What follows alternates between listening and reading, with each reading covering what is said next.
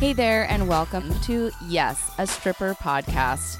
On this podcast, we'll discuss how classifying each other as people and workers is dangerous to society and marginalized groups of people. We'll also talk about the climate in and outside of the strip clubs and all of the amazing things that strippers do. And of course, we'll talk about all of the things in between. I'm your queen, A.M. Davies, and this is Yes, a Stripper podcast. Hey everyone, welcome back to another episode of Yes, a Stripper podcast. This is a bit of a different episode because this is our first time ever doing a recording with a non-stripper.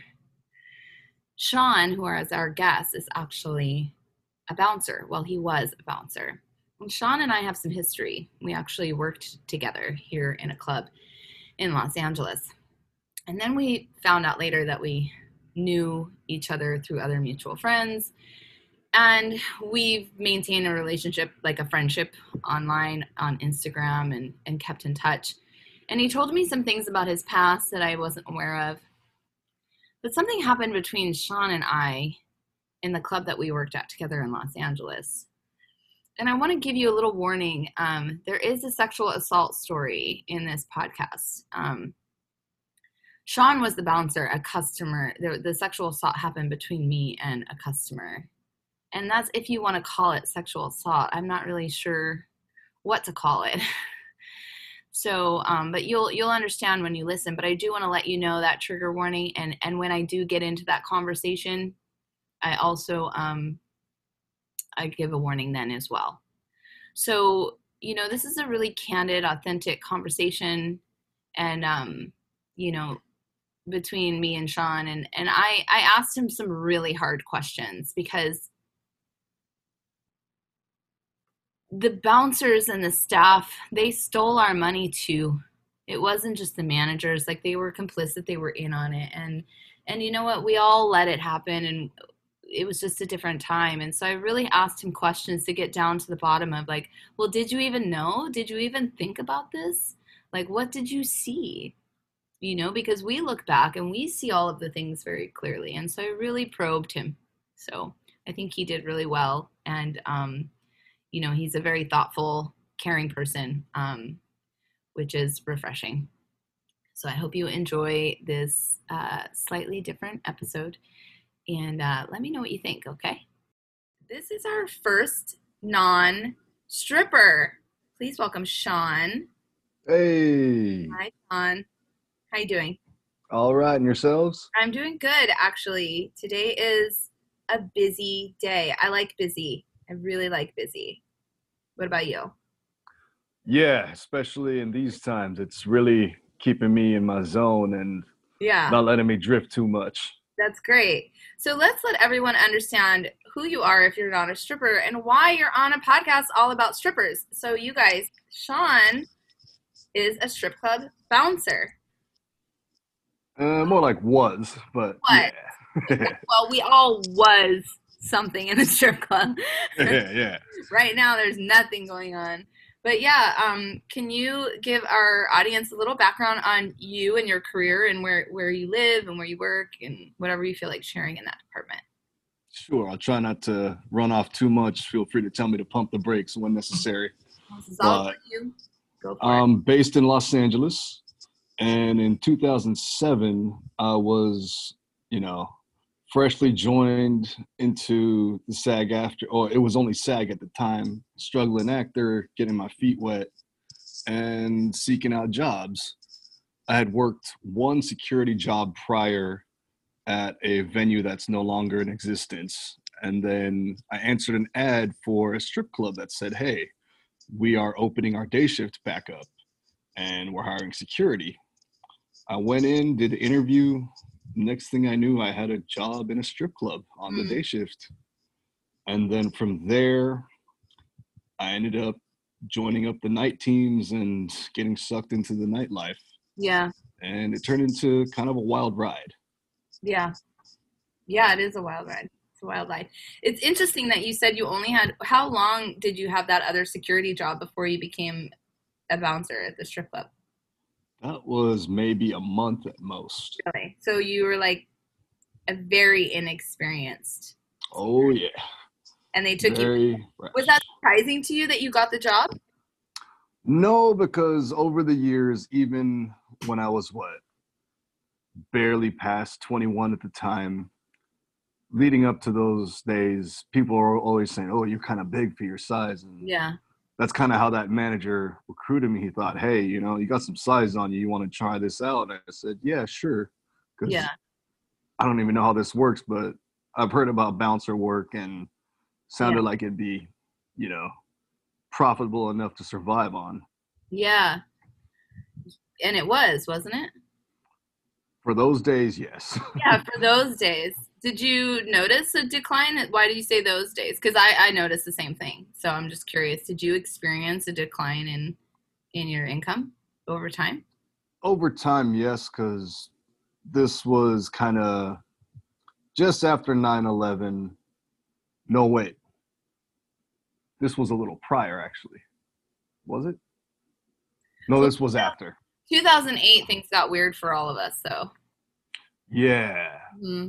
And it was cool, getting that wage in, making some side money, and then joining that quality club that we met at was a big change. And my mind was blown, however, with how their system worked, because little did I know every club works different. Right. And eventually we saw, who was really trying to control all that money and how they really wanted to divvy it up and make sure not everybody was spoiled, at the same time who got their rightful due. And this was kind of when webcams were about to really blow up. Yeah. People weren't even doing online or video auditions yet, whereas not everyone knew about, streaming and so forth. Yeah. So when I entered that club, it was kind of the peak of that industry at the time, whereas a lot of the entertainment and music was starting to hint like, all right, we're going to tap into this more, maybe, exploit it more. Yeah. And eventually the environment changed a bit. A lot of spenders weren't the same. Yeah. There was a lot of fresh young people coming in, just, quick night of fun, and not everyone can afford a lifestyle to have fun like that all the time, of course, unless you're filthy rich or really just addicted. And we saw new waves of younger entertainers coming in, inexperienced, and maybe not even the type that club wanted to hire. And I had barely came around or explored a lot of the clubs in LA before that, just knew of topless and nude clubs. And so just to give some context to the audience, so Sean and I used to work together. I was a stripper, he was a bouncer, and it's just one of the ways we know each other. We actually know each other through other mutual friends through the strip club industry. And there was a period of time, there was 6 months for me, where I worked at a pretty high-end club in Los Angeles, and that's where I met Sean. And that club was a nude club, and it was an interesting club. That club was one of the few, I don't care, I'm just going to say it, had bed dances. And that was my first time experiencing doing lap dances with the client laying completely flat on their back. That was really new. So one of the things that you had said a minute ago, Sean, was that you saw a new way of how money was kind of divvied up and who was going to make what and who was going to get their due. Something that I don't think a lot of strippers think about, or even patrons think about, is that you guys have your own inner working system within the staff, because you're all also trying to make as much bread as possible. And it gets a little shady. Yeah, definitely the word for it. Yeah. So can you speak a little bit to that, about what that's like, and what you saw as far as, and also try to tie in how they were actively trying to get more money out of the dancers to put them into the staff's pocket? For that venue, I was getting my wage and then a set tip for every night of the week that I work, or every shift. Yeah. While to our knowledge, they would charge you dancers your house fees and take your cut or their cut from your dance money. And as far as I knew, the tip pool was always about percentages. And they even took a cut from the DJ just to have that pool of money ready to tip everyone out So the every DJ week. also went to the bouncers? The DJ had to tip the bouncers? The DJ had to kick down a cut of his tips from the dancers to the tip pool, which he loved to remind us and hold over our heads. He was cool, but yeah, But that's how that also system tipped works. you, didn't they? Didn't the dancers also tip you? The bouncers? At this particular venue, not directly. It all went to a pool first. Got it. And then management would give us our little envelope at the end of the week. Yeah. And there it was. And when eventually the money started changing, of course, they tried to raise house fees. They tried to charge more for dances because they couldn't charge more for cover while Right. they're trying to figure out ways to keep customers coming back or find new customers that were willing to spend the money. And therefore, they could keep everyone, you know, kind of in their pocket and in their Right. palm. So were you ever privy to those conversations? Like, hey, we're going to have to start charging the dancers more house fee because the economy is not as good and we're not making as much money as we used to, and we have to figure out how to make more money? Yeah, and it wasn't really, you know, much of a private thing. It was, you know, openly known to all staff and entertainers that they were trying to keep up with the market and the competition and so forth, plus maintain their standard and their reputation. They don't. At the same time, that they wanted to. They don't come to us and tell us. Have you seen that? There's where they come to us and tell us, hey, we're raising your house fee and why, to save the club. They don't have those conversations with us. To my knowledge, I thought they had, because I know they would have separate meetings with dancers and then separate meetings with staff. They never told us stuff like that. They would tell you. I see. See, that's the thing. That's what one of the things that we want to get to on this particular episode is that we are divided from each other, even though we're the workers. So because we're different types of workers, and even though we shouldn't be. Especially after the law changes too. Well, it's already changed, yeah. And so and so that's and you know, and so we're going to talk about a story between you and I that happened, and it's to kind of prove a point in that. And also, I want to preface this whole thing with saying everything that we did back then, we were learning. It was a time where strippers didn't have their voices. It was a time where there just wasn't a lot of conversations about, like, Me Too didn't exist, and there just wasn't a lot of open public conversation like there is now about consent, assault, rape, what to do, and how to protect people. So this is the part in the episode where we're going to mention a small level assault that happened to me. So this is your trigger warning for anybody that has. So Sean, I'm going to tell the story, and then we're going to talk about it, okay? Because I don't want you to think I'm, like, hogging the airwaves, but not at all. It's your show. Yeah. Come on now. It is, but you're the guest. So here's the story. So we're working at this club, and it was a 2-for-1 or some shit like that. And I walked up to this guy who was standing up, and he had, like, a button-down shirt on, like, looked like he came from the office.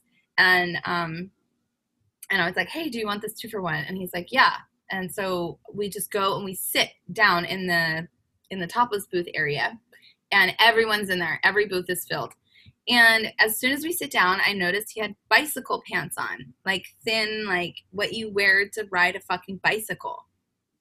And so I was so confused. I'm like, you have an office shirt on with bike pants. Like, I didn't even look at his pants, because if I had seen his pants before then, I wouldn't have brought him back there, because the men that wear the really thin pants, you know what they want when they wear the really thin pants.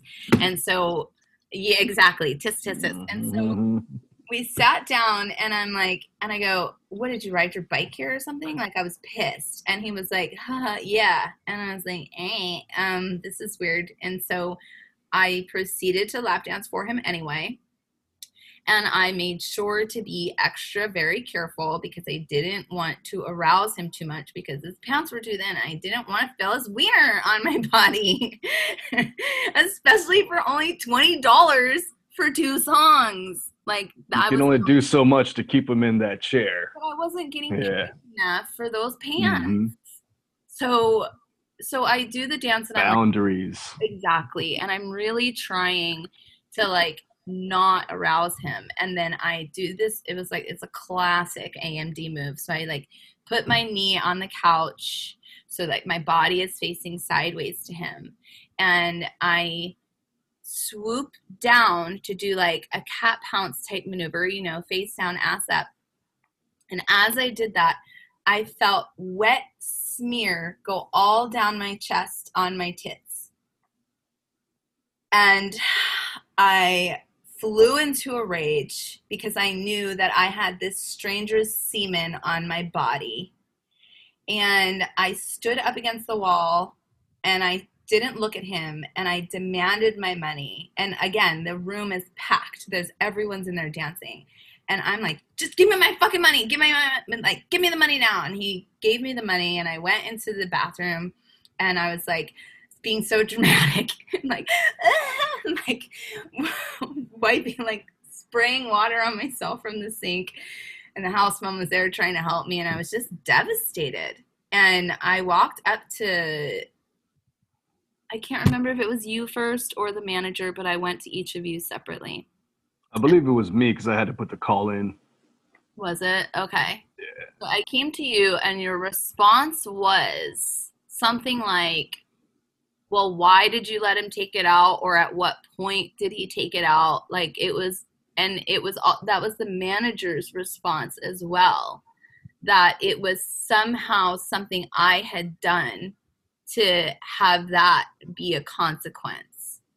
And I was very upset by that. I think I was more upset that my story wasn't taken seriously. And the response I got was like a pat on the head, go home, take a shower and sleep it off. That was like what I got. And I went home and cried in the shower and then did cocaine from 4 a.m. to 4 p.m. with my friends in the valley. Oh, man. That's how I slept it off. What do you remember? I may have mistakenly said something like that, but I don't recall it. I remember just seeing you being traumatized and just calling into the staff or management on the radio, hey, should I say your old dancer name? Does it matter? Yeah, you can say it. Jersey. Mm-hmm. Yeah, I just called in, hey, Jersey's got a situation over here. And yeah, first time dealing with a situation like that. And yeah, trying to be not comforting to the situation, right? Plus do the job and stay maturely professional about it was in my mind. So all I could do was call it into the management, let them, get your story on it and see how they wanted to handle it. All while I just remember you running up to me saying, hey, I just took a bird bath and this just happened. And that club was known in the past for taking care of business the old-fashioned way, but sadly in California, that doesn't really work right anymore. And in general, it's not right. Violence shouldn't be used. Right. And it usually just turns into a whole nother mess. So nothing got to there. Yeah, he just left.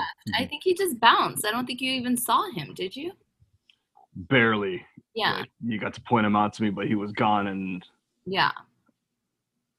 And it happened so fast. It did happen very fast.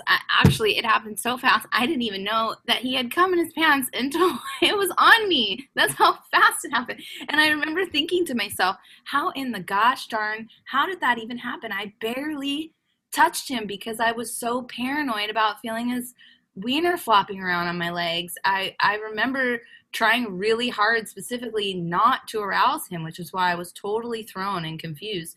But here's my question to you. Do they train you for that? Do they have conversations with you about that as part of the job?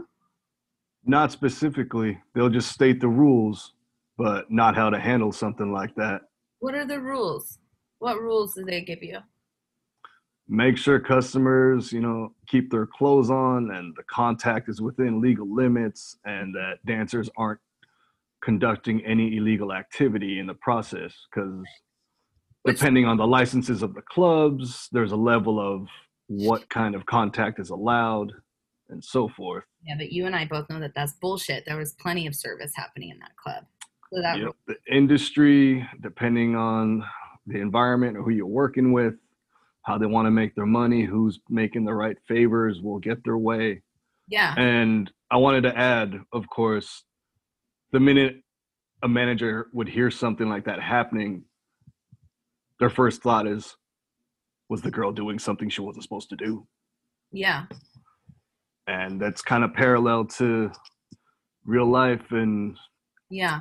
general interactions between the opposite sex or just sexual interaction. A lot of people don't get, there's consent, there's things you should or should not, or not should, but there's things you shouldn't do while you're trying to have fun. There's a right way of going about it, and there's things that you just shouldn't even try. Yeah. Well, but they never had trainings for if a dancer comes to you, if a customer assaults a dancer, here's what you do. Not particularly, no. But don't you find that ridiculous, considering Sure do. I can't have been the only dancer that you saw something happen to? Definitely they could change how these things get handled, let alone how they should be prevented. Right. Yes, prevented is key. Yeah. Do you have any ideas on how that type of behavior could be handled or prevented based on your experience? Based on my experience, I'd say it's mainly staying on top of the team and making sure everyone's on the same page. Yeah. And not cutting any slack for, customer or dancer because, Yeah. the name of the game is hustle and there's tips and there's bribes. That's the main thing. And people will forget that very easily if they're flashed the right amount of cash. Right. Yeah. And it's just corrupt, basically. I remember there was this one young, college kid, and he would purposely wear basketball shorts or gym clothes all the time, but eventually told him, hey, sorry, man, just keep your pants on, and we know you're clothed, but the girls ain't having it or we're not having it. And most of them would cooperate. I remember one knucklehead, he had some really ripped jeans, but in the oddest places. And specifically right below, his crotch. Oh and then we realized it's he just made a hole for easy access. Yes. But that was a one-time occurrence. We never really saw that happen after that. Some genius over there. Yeah. Yeah. Very, very innovative, man. Yeah, totally. The basketball shorts, though, get me because they're slippery and shiny, and that thing just rolls around under there. They know what they're doing. I hated it. Guys know what they're out for. They'll try to make, their experience as fun as they can for themselves, whether their provider is willing or not. I know. Well, I do appreciate you having that conversation with me, especially in public, because just to let everyone know, you and I have never talked about that. Yeah, that's a first. And I remember, leading up to this session, you asked me, do you remember this? Mm-hmm. And I very well did, because it's how do I bring that up with you? It's do I express my sympathy for you? Right. Did you put that out your head? Did you get past it? And right. I remember I hadn't seen you for years, and then I ran into you at Jumbo's, and I was hey, you remember that phrase you coined? She's no, what did I say? It's we're in a black collar business. I was what do you mean black collar? It's oh, we're not blue collar, we're not white collar, we're in this industry. It's I get it. Yeah, you said that. Mm-hmm. I don't remember that. But that put it in perspective from then on. It's yeah. That's what this is. It's true. It's very different from anything else out there. It's very different. And I was probably awakening to that, because that time in that particular club, I was trying to transition out of stripping. I was that was the time when I really noticed the deterioration of the industry, when it was like fully apparent to me. It was in like 2004 and 5. And I was like, it can't stay here much longer. So can I add on this yeah. moment? This was kind of the time when it was almost, the bubble had already burst. Yeah. When I joined that job, most of the dancers were, you know, mature, model-esque, Yeah. very fit, very professional, really about just, you know, working the room and their time, not messing around. Yeah. And we had maybe 30 to 40 dancers on a weekend night in that venue. Per shift, yeah. And then eventually a lot of those dancers had to start going to other cities where they knew, like, hey, I make better money there. Yeah. I can still afford the trip.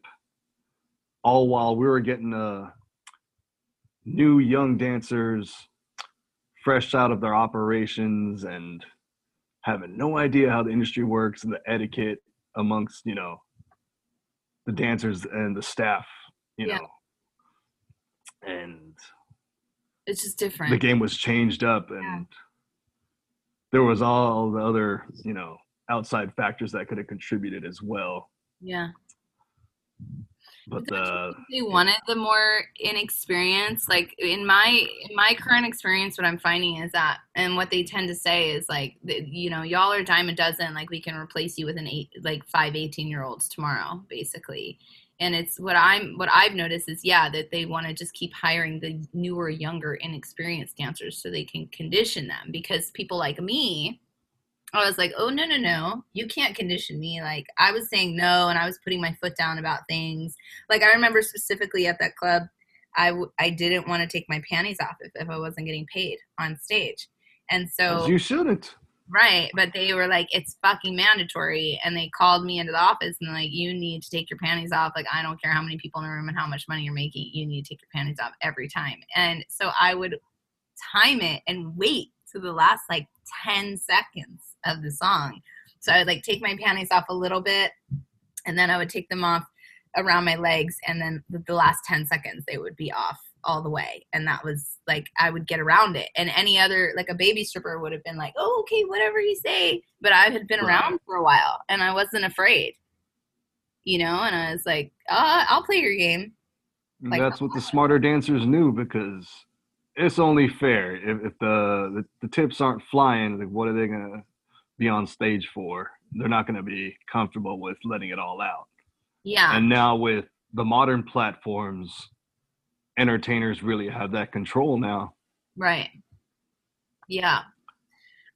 So something that you had mentioned to me leading up to getting ready for today is that you were doing the pickup artist stuff while working at the strip club. Well, I wasn't totally doing or active in that world, but okay. Just before I had gotten the job, friends kind of like clued me into it. It was like the new thing. And so can you explain exactly what it is for our audience in case they missed what I said? The pickup artist world, and how would I say? They kind of call it a social science, I think is the proper term. And that's what they call it. Aside from basing it off the art of seduction, the name of a book, and just the process of attraction and seduction was really broken down and publicized to the community that followed and was included. And several men that were very proficient in it started teaching it professionally to, you know, anyone that sought them out and proved themselves, you know, capable and worthy. Yeah. And that really sparked up some controversy, aside from it was kind of opening men up to realize, all right, this is what is really how dating should work, or this is how I want my dating life to work. Right. And it was kind of where men were kind of getting their chance to turn the tables on females and say, okay, I can play games too. And now I'm on to, how this, battle of the sexes is going to work. Right. And hopefully it works more in my favor. So this is kind of before a lot of the major books were really published, but the one in particular, The Game by Neil Strauss, had come out. So it was gaining some steam, and then came the reality shows, and other pickup artists that he had worked with were, either branching out on their own, and they kind of had their own, I don't want to say dramas, but they had some politics and conflicts in that world too. So how And were you just like a person just like reading the stuff, or were you involved in that like growth part of it? Or you just learning? I was just trying to take in what I could and improve my life because, Yeah. dating in general and life in LA was kind of crazy, Yeah. and not everyone's, on a different position on the playing field. So they're trying to learn their advantages and Yeah. get some results, whatever their situations were. Yeah. And mainly, this was a time when, you're younger, you think you're in love, you lose someone, hard to get over them, Yeah. or you're just really trying to enjoy your life and get the best out of it. And all of a sudden, they present this, perspective and way of living to make it all seem like it's so achievable and it works out for you. And to get all the women basically, and to like play games with them. Yeah. I mean, didn't they teach you like gaslighting techniques? They definitely explained a lot of those processes, and They taught you how to gaslight chicks, basically. I wasn't the greatest at all of it, granted. I'll say that right now, because You I were. was the last person that should have been learning any of that. And I remember you were much yeah. different back then than you are now. I do. Oh yeah. And I think I might have even known back then that you were into that. But how do you suppose that those things that you learned, like either carried with you or affected you working in a strip club with women that you essentially had some sort of authority over in some ways? What was that like? Oh, it's definitely made me remember, be very authentic in anything we do, because people can see through bullshit, and honestly, no one likes to be messed with. Right.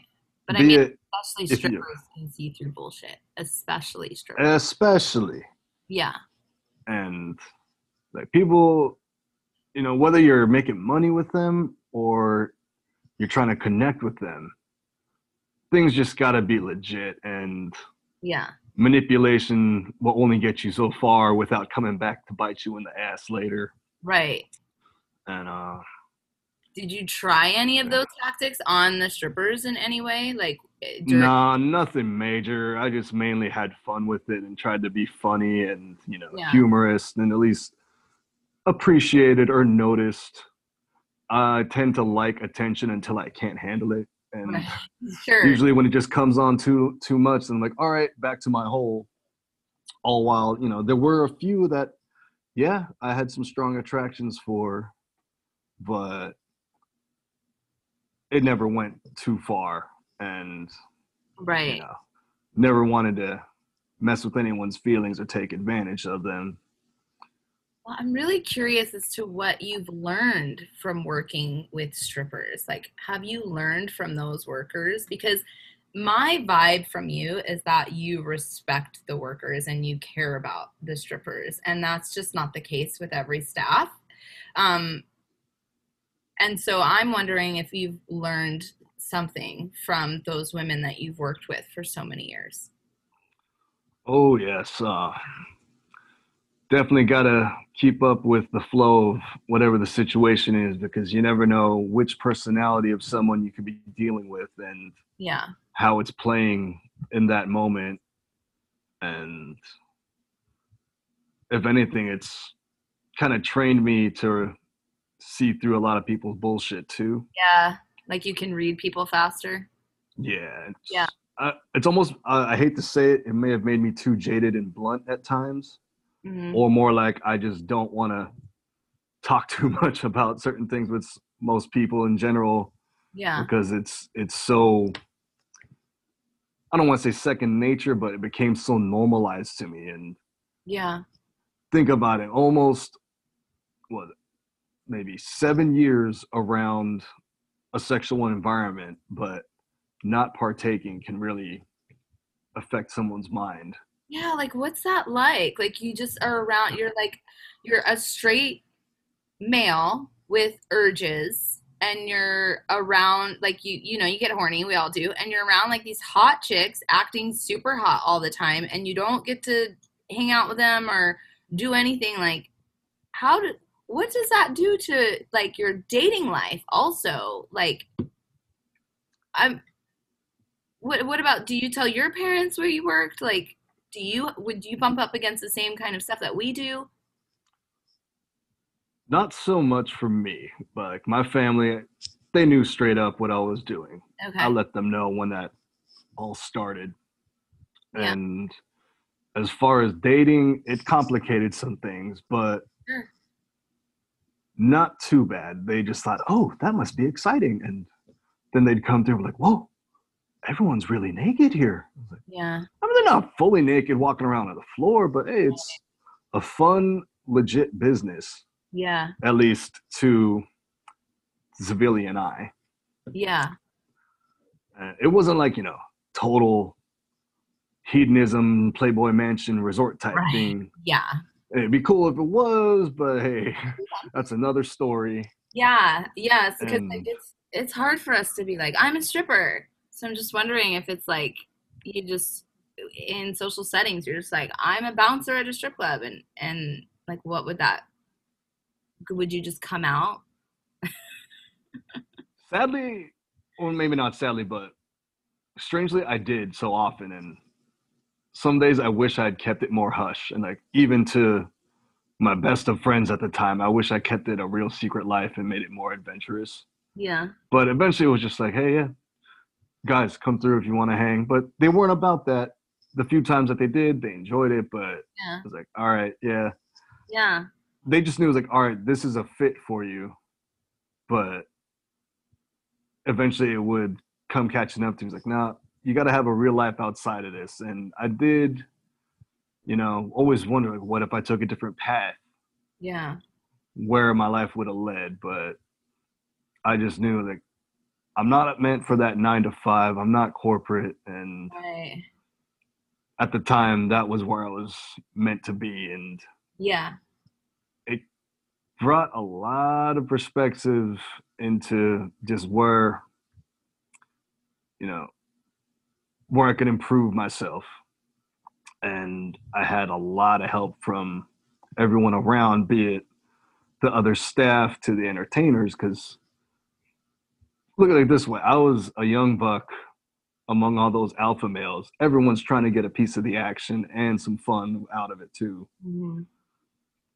And then from there, I end up at another venue, kind of a different level. And it was like being in a wolf's den. It's like, oh, I don't have a team here. I'm on my own. Yeah. And management here is kind of absentee, or we're all on different pages here now. So Yeah. it's everyone's, opportunity to sink or swim. And so, how would you say, survival of the fittest. Yeah, so that particular club, I know which one you're talking about, is definitely more like Wild West style, where the one you had come from was like very corporate, procedure, policy. So yeah, that must have been, I mean, but like welcome to a stripper's life. You know what I mean? Every stripper you Mm-hmm. go into is different. You know, I will say this: I had to learn a lot of self-control because even the slightest flirtation or a moment of fun could really be distracting. Plus, it just would make you look unprofessional. At the same time, everyone just wants to feel humanized. At the same yeah, time, yeah, if a night's rough or if a night's going great or weird, yeah. and Yeah, well, we're jammed into this yeah, building together, and we're like, experiencing things that like the normal average person just doesn't experience. And so, like, there is a lot of connection between the strippers and the staff, but at the same time, I feel like y'all were stealing from us too. And like, Yeah. you had to have seen that. You all got minimum wage. We didn't. And you took our money too, because that was the norm. Was there any point during that time where you realized that or noticed that there was sort of like this unfair behavior towards the strippers versus the rest of the staff? Is that apparent to you? In that particular club, no. Okay. Well, no. Or just earlier on, not so much. Just in general. At the time, not really. Right. It seemed like everyone was willing and knew, like, hey, I make my money, then I stick around. But eventually, if it wasn't working for them, they bailed or they found, somewhere else to work the same business. Right. And the changing of the industry before the classification of employment, like everyone just knew, like, all right, this isn't a regular job, but I can profit here and make the best of it, or this is just what works for me.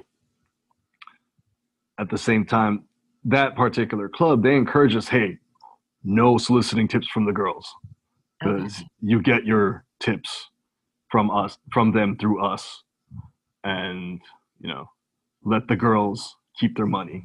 That was their big sell, especially to you entertainers, because their approach was, hey, they're their own businesses, they're doing their work.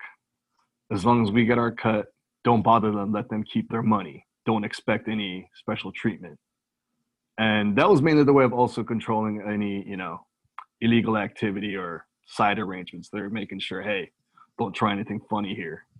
Yeah, like if she tips you out more, then you would do things like undermark her dances or something like that. Not that I've ever done anything like that. So I don't... That or, turn a blind eye to something else that might be going on. Right. But that club was pretty locked down and knew it was like, hey, no funny business, at least in the doors. Yeah, and the other club, the one that you and I worked at together, we weren't allowed to talk to each other. Remember that? Yeah, that's what I meant at first. Yeah, there was that time I wanted you to make me a Pantera CD before we even had iPods, and burning CDs was still a thing, and the big boss came through and caught us talking like, hey, and you were so mad at me. You're like, thanks for embarrassing me. I was like, my bad. It just happened so quick. The reason they did that was to avoid, like you said, arrangements. Because at Spearmint Rhino, like, I don't care. I don't work there anymore. I don't care. Say no. I did that so much where I had bouncers in my pocket and they would undermark me. And we stole so much money together from the clubs, and because I would tip them fat as fuck, and I would do like 40 dances and be marked for 20. And on top of that, I was overcharging customers because I felt like I should have gotten paid more. I didn't like that they took so much money out of my dances, so I figured out how to make more money. It seems like you guys were free to do that as well. We're not free to do that. If they found out I'd get so fired and so blacklisted, there's no way. We were not free to do that. No, that was all under the radar, secret shit. And and in those clubs, we were allowed to talk to the bouncers. So I stole shit dances left and right. I don't give a fuck to say it now publicly. But yeah, so I guess it's interesting. Like, you never really noticed that you were practicing wage theft. And you know what? I think a lot of us didn't even notice until more recently. So one thing real quick on that note. Yeah. Technically, as security, you're not supposed to accept tips. They're just considered as a bribe whenever, right. If you hold that guard card, if you took the test, you're supposed to be there to observe and report and not even accept gifts from anyone you might have helped, be it in a club environment or a regular security job. Whereas at the same time, people knew it was like, all right, it's unspoken, but you're here to make money, and we'll take care of you as long as you do things our way and keep everyone happy. As part of getting your guard card, that is like an agreement and an understanding that you have that as a security guard, getting your guard card, you cannot accept gifts or money or bribes from other people. And y'all fucking do it anyway, every single night. Wow. I didn't know that because I've never had to get my guard card. Yeah. That's interesting. I want to touch on one other thing, but I don't. Sure. We don't have like a ton of time, so it's also like kind of a traumatic thing for you. Sorry, everyone, this is a traumatic episode, but and it's in regards to your work as a security guard and the accident that happened. You Yep. still okay talking about it? Yeah, let's get some of that out because Okay. mainly it's been overdue. I've been wanting to get it out, and I'm glad you're giving me this opportunity. I didn't really have anyone else in mind that I would share this with, or at least, give this outlet to. Okay. So that last club I worked, Mm-hmm. rough place. Mm-hmm. And long story short, I was at the worst place at the worst time. I was an Uber Lyft driver and transitioning, trying to get into some more legit work or something else altogether. Right. But I was involved in an accident that resulted in a man's death, and I was charged, but I got very blessed in the case. Yeah. I did have to make my amends and pay my debt to society, which is very nearly complete at the end of this year.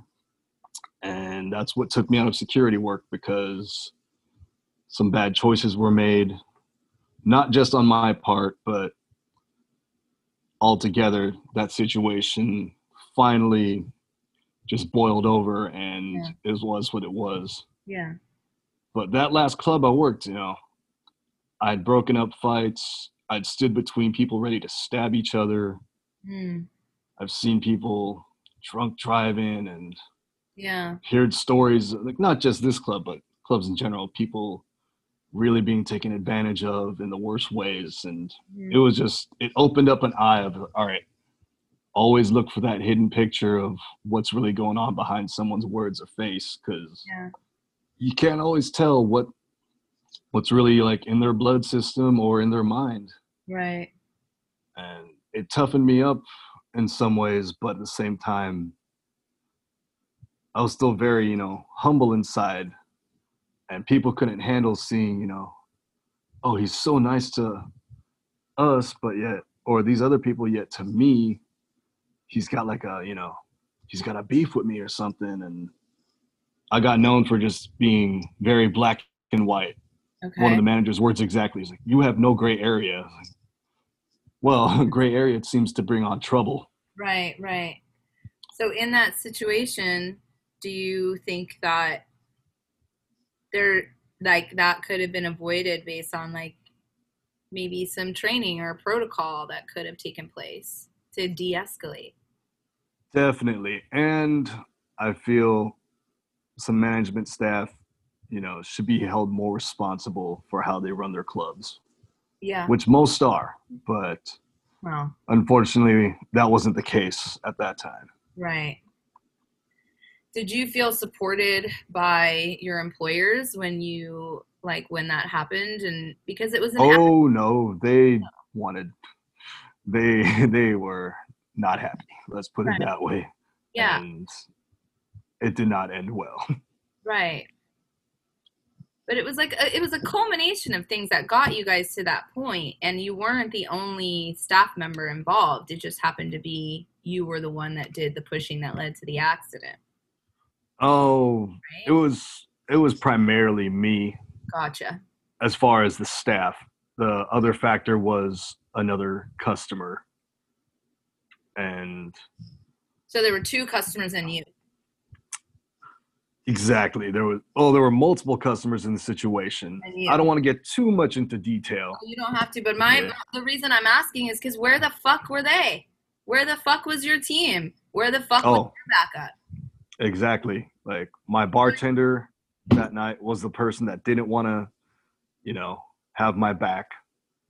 And that place, it was me, a DJ, and a bartender, maybe a server or two. Yeah. And then dancers, where we were pretty much just left to juggle who's actually in charge or who's responsible for this or that here in this place. And there was always the question of, can you just let something go? Can you let this slide, or can you cut this guy some slack? And they knew me as the guy that went by the book, or, yeah, was very more, trying to stay on my game and make sure that we got through a safe night with no nonsense. Yeah. Whereas a lot of them just wanted to run things or have their way, even though they knew they were doing some things they weren't supposed to. Yeah. I'd say it was kind of very the flip side of where I met you, where we worked together. Yeah, I know. It's complete two different worlds, for sure. When alcohol is available. Yeah, that's true. The nude club, there was no alcohol, and at this club there was. So yeah, alcohol definitely. And then, okay, last question before we move on to our next segment. But like, did you have extra training of how to deal with belligerent people on alcohol? Yes, when you do, say, like your food handler certification or your alcohol safety training, they explain to you, remember, always keep calm and try to de-escalate situations because you don't know how intoxicated a person is or how they're going to react. And amazingly, this club took it very serious at a time. Like, I want everyone to have this alcohol safety certification if they're going to work here.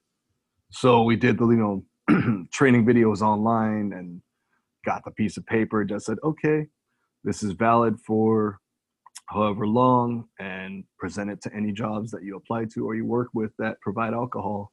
Yeah. Just as an assurance that, hey, these kind of things were explained to you since you're going to work in this environment. And it applies to regular retailers as well, bar and food, no adult entertainment. Yeah. That's just funny to me that they trained you how to deal with people on alcohol, but not how to deal with the people that you are there to protect. Yeah. What the kind of ass backward shit is that? Oh, Sean. Want to be fabulous just like these strippers? Pay attention. It's stripper tips. Oh, the bouncer tip. Most importantly, don't be the hero. Think of yourself, because eventually just so much keeps coming back at you and people will depend on you way more and expect more out of you and count on you for more than what you're supposed to be there for. And in a sense, you got to let things run their course. You can't fix every situation. Okay. Especially if you tried to help or explain things to both sides of a conflict. Eventually, you just have to let it be. Yeah, it is what it is. For customers, if you're really going to tip a bouncer, make it worth their time. Just grease it into their palm. Don't say, I will tip you. Like, that's just a dead giveaway to anybody. Oh, you're trying to kiss my ass. You want something. Yeah. Just tip. Don't say you will. Yeah. And say what you want. If we can make it happen, we will. If it's reasonable, you just might get what you ask for. And be nice about it. That's the main thing I can tell. Yeah. To entertainers, to customers, to security providers. Just don't be difficult. Everyone's there on the same mission, and in that environment, the smoother we can make it work, hey, things happen better. Exactly. Just be nice. And don't try to hide things. Be honest. Yeah. Keep the right people in the know. Get ready for our rapid fire question round. It's time for 4 for 1. First question. What's your nipple hair care situation like? Pluck, wax, or shave? Just a quick trim. What's something you always have to remind yourself of? Huh? Stop questioning things too much. Nice. If you had 24 hours to be invisible, what would you do? Where would you go? Oh, man. If I had access? Yeah. Sure. If that's how you interpret the question. Oh, man. It's like I've thought of that one before, but I don't think I could name just one. You gotta pick one. You gotta pick it fast. Remember that scene in Naked Gun in the beginning when he's Jenna just or not him, but it's the point of view of the car cruising and crashing into place, and he happens to drive into a lady's locker room somewhere. Yes, I remember. Yeah. I'll just give you that answer off the top of my head because that's one of the most vivid things in my head. Drive a cop car through the ladies' dressing room. Got it. All right, and last one. You just formed a cult and people are super into it. What's your slogan? Oh, that's going to be a secret that I take to death, unless you're part of that cult.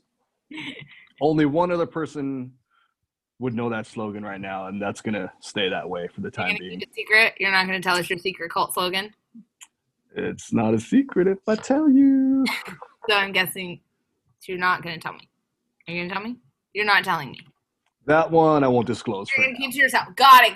That's fine. I said there's only one rule. I said it. So it's just interesting that you actually have an answer for that because I do not have an answer for that. I don't think the normal person does, but that's fine. Yeah, right. I'm trying a cult. That's fine. There's nothing wrong with cults. Granted, the slogan has had its variations due to the pandemic. We've adjusted it. Well, I hope that you'll tell me your cult slogan when you try to invite me into the cult. I'll be very offended if you don't invite me into your cult because I'd be a great cult leader and follower. I think we'll be on those same missions. So normally I end the show with telling people how they can, or having the guests say how they can follow them because usually we're all on Instagram and we want people to follow us. Do you want people to find you on Instagram, Sean? Not particularly right now. I'm pretty boring and simple, and social media still blows my mind as much as I'm addicted to it and use it. Yeah. Well, thank you so much for just being so open and candid and like telling your point of view. I could imagine this would be kind of stressful because this show is all about strippers and strippers' rights. And we're against the man and all that shit. And so basically you're on the other side of that. So I really appreciate you like having the courage to not only be open, but to like have me ask like really difficult questions. Like, did you know that you were fucking up? Right. Yeah. I'm honored you chose me and gave me this chance because, now that I'm pretty much out of that industry and I'm just back to being a patron, it's still a whole nother world again, in a sense. Yeah, your eyes are different than, It's very enlightening to get to speak with you guys, personally, aside from fun time, and at least be there to support you guys' causes now that I know, like, hey, I can't be living like that either. I can't be messing around in the bars and chasing you girls so much. Got to find real life and think about myself, Yeah. Well, this has been awesome. Thank you so much. Thank you, everyone that's listening. And be sure. Hi, everybody. Thank you. Everyone. Be sure to tune in every Wednesday for a Stripper podcast. Bye. Hey, guys, I just want to remind you to rate, review, and subscribe to this podcast. You can find us on Instagram at a Stripper Podcast. You can also watch this podcast on YouTube at a Stripper Podcast. And of course, make sure you follow us on Twitter at a Stripper Pod. A Stripper Podcast is produced by Mackenzie Mazzell, Shelly Snyder, and yours truly, A.M. Davies. Be sure to email any questions or comments to a Stripper Podcast at gmail.com. If you'd like to follow me personally, you can find me on Instagram at The Queen of Sexy.